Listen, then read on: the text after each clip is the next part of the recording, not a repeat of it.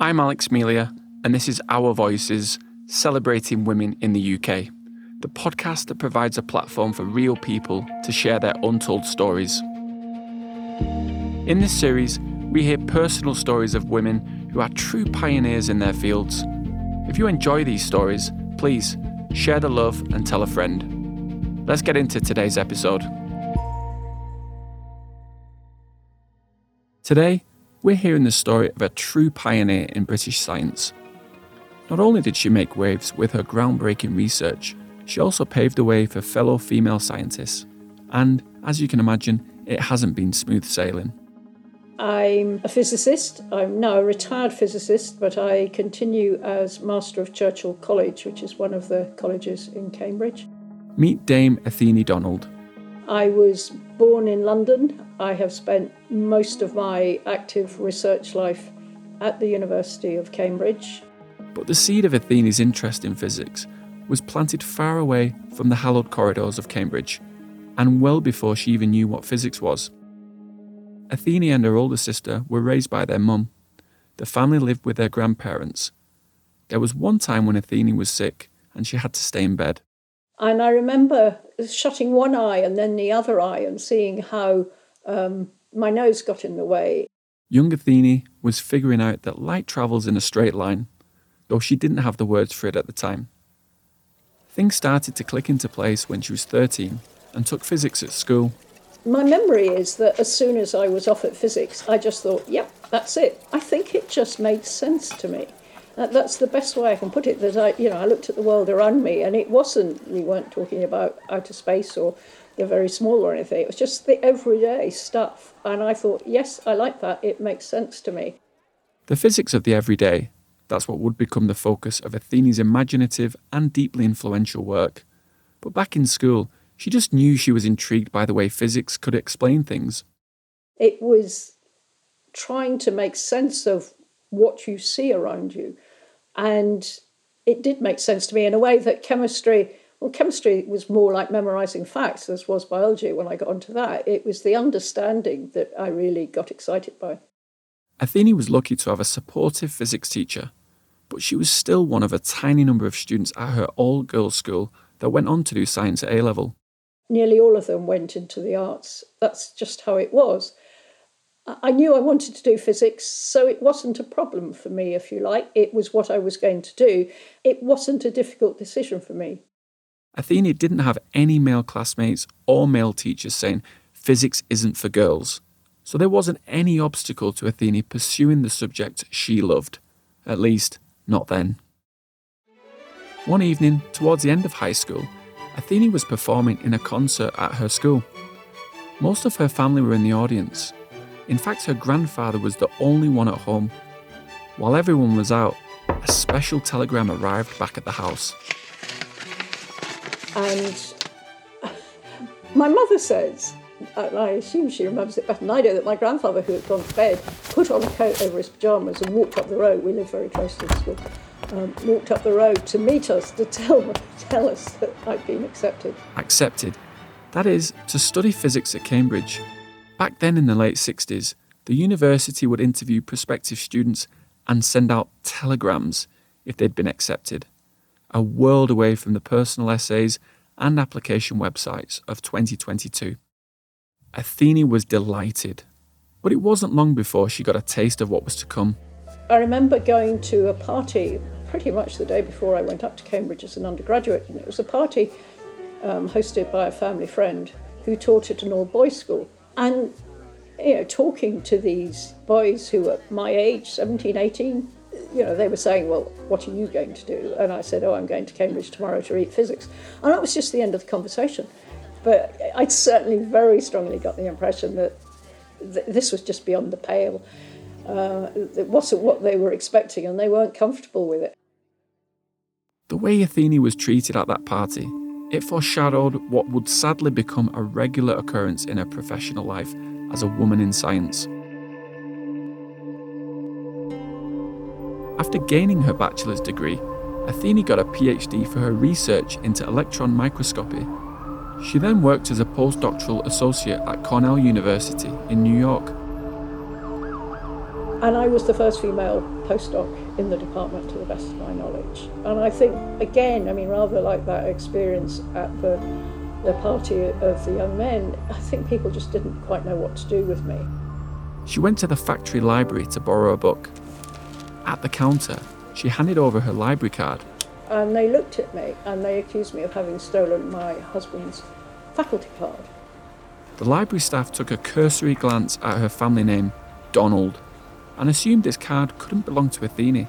I was so incensed. I was so angry. But it was just that feeling that they could not imagine that I could be serious, as it were, that I was a proper researcher. These kinds of interactions, being overlooked, sexist slights, they kept on happening. There was one occasion when I was on a committee and the chairman of the committee said to the committee, "Gentlemen," and I thought this was just so appallingly rude. Athene decided not to say anything at the time. Afterwards, though, she wrote an email to the man to complain. He said sorry, but it was clearly an empty apology. And the next committee meeting, he did exactly the same, and one of the men said, "John, you just can't do that," and he never did it again. And I thought that was a good way of dealing with it, because I'd make my point, but I wasn't the one who made the fuss. It was a man who called him out. It was disappointing that the chairman obviously didn't take Athene's complaint seriously. On the other hand, Athene was glad that someone backed her up. But you need allies. People often talk about men as allies, bystanders, stepping in. I think it's hugely important. It can make so much difference. And if the woman or any minority who's being victimised, if they do it, then, oh, can't you take a joke? That kind of thing, when inappropriate stories are being told and things like that. When it comes to gender, men have a hugely important role to play, I think. Athene continued her pioneering research into polymers through the 1980s and 1990s. My career as a physicist was not entirely straightforward, just from the science point of view, because I ended up working in an area of physics that wasn't entirely mainstream. Much of her research was in the areas where physics and biology meet. And I was working for a number of years on starch, so the familiar material that comes out of wheat or corn or whatever. And we did some quite seminal work. It was very interesting. In the late 90s, Athene was invited to an annual conference. She gave a talk about her investigations into starch and the physics of food. But that evening in the bar, one of the greybeards, for want of a better word, one of the senior men in the field came up when I was talking to someone else and just started having a right go at me for working in this area that wasn't proper science. He accused me of working in domestic science, implying that was all I was capable of doing. I was just generally obnoxious. A quick note here. These days, domestic science is a dated term. It meant the study of household skills like cooking and sewing. So this man was essentially comparing Athene's groundbreaking scientific research to home cooking. It was just, he was completely out of line, and he was attacking me for my science, and he was attacking me because I was a woman, and just thought I must have been an easy target. I was flabbergasted, I suppose. I just couldn't believe it. It seemed so out of line. As far as I was concerned, I'd given a serious talk, which had been well received. It wasn't that I, fluffed my talk or anything. Athene couldn't comprehend why this man, who she didn't know, was harassing her out of the blue, while she was just trying to have a drink with a friend. I did something I don't think I've ever done in any other circumstance. I walked out of the bar.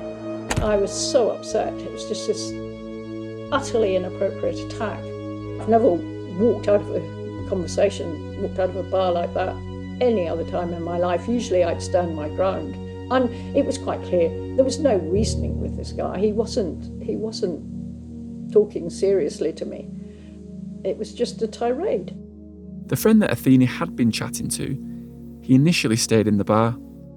And so the next morning I asked him what had happened after I left. And he said the guy had just gone on being obnoxious and had said to my friend, who was also my colleague from the same department, he was saying, it must be awful working with a woman like that. She must be so impossible to work with. And in the end, my friend had walked out. Athene's friend reinforced that no, this wasn't Athene's fault. The man's behaviour was unacceptable. We, the two of us, decided to write to the organisers and name and shame this guy. He was a senior industrialist who was very well known to that community. And the upshot was he was banned. He was never allowed to come back.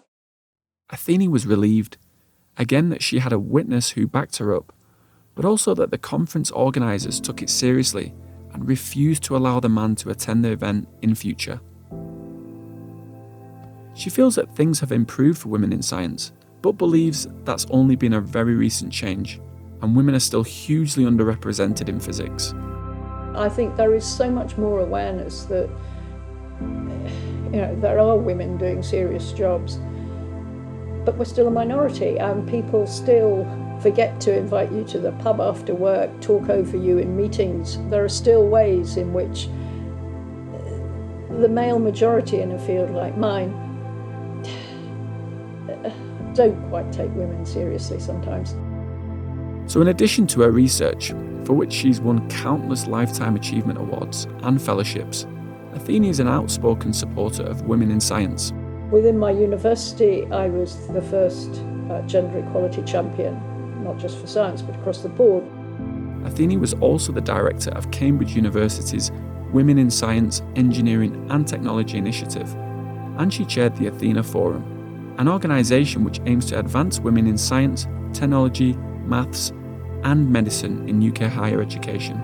I think one of the reasons I have acted as a champion is because it strikes me as improper that the obstacles should still be there, that women should still be receiving messages that, physics is an odd thing for a girl to do, that wanting to have a career, be taken seriously is sort of a nice thing to have, but it's hardly very important kind of thing. I think these things really do matter.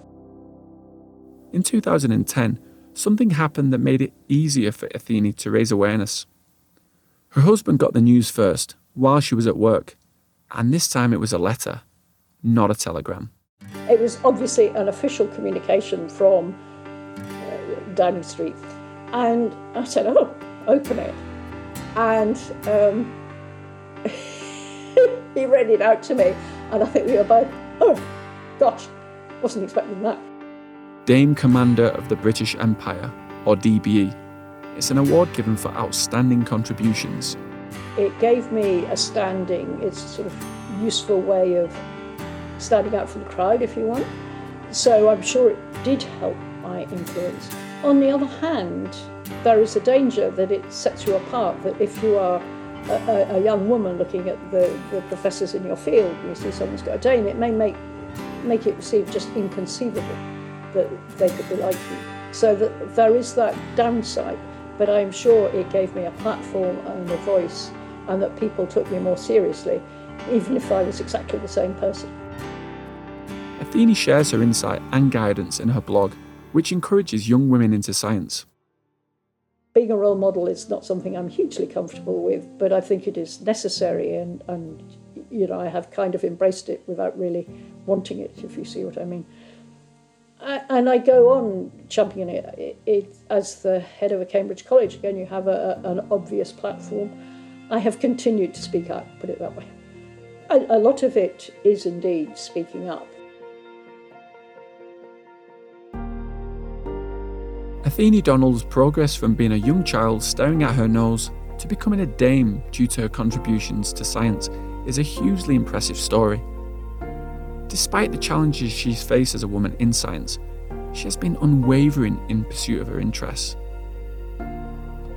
Through Athene's journey, we can see how belittling and dismissive men's attitudes have historically been towards women. We can also see the ways in which these attitudes persist.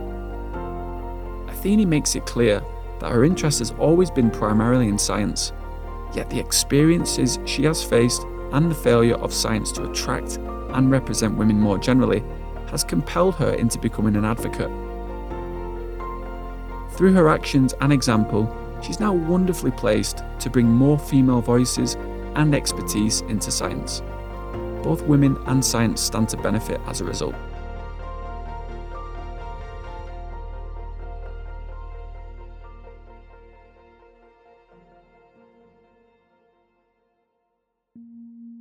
If you want to keep in touch with the show and be the first to find out what's coming up next, go to our website www.ourvoicespodcast.com or follow us on Instagram and Facebook. The links are in the show notes. And if you haven't already, give us a quick follow in your favourite podcast app. See you for another incredible story next week.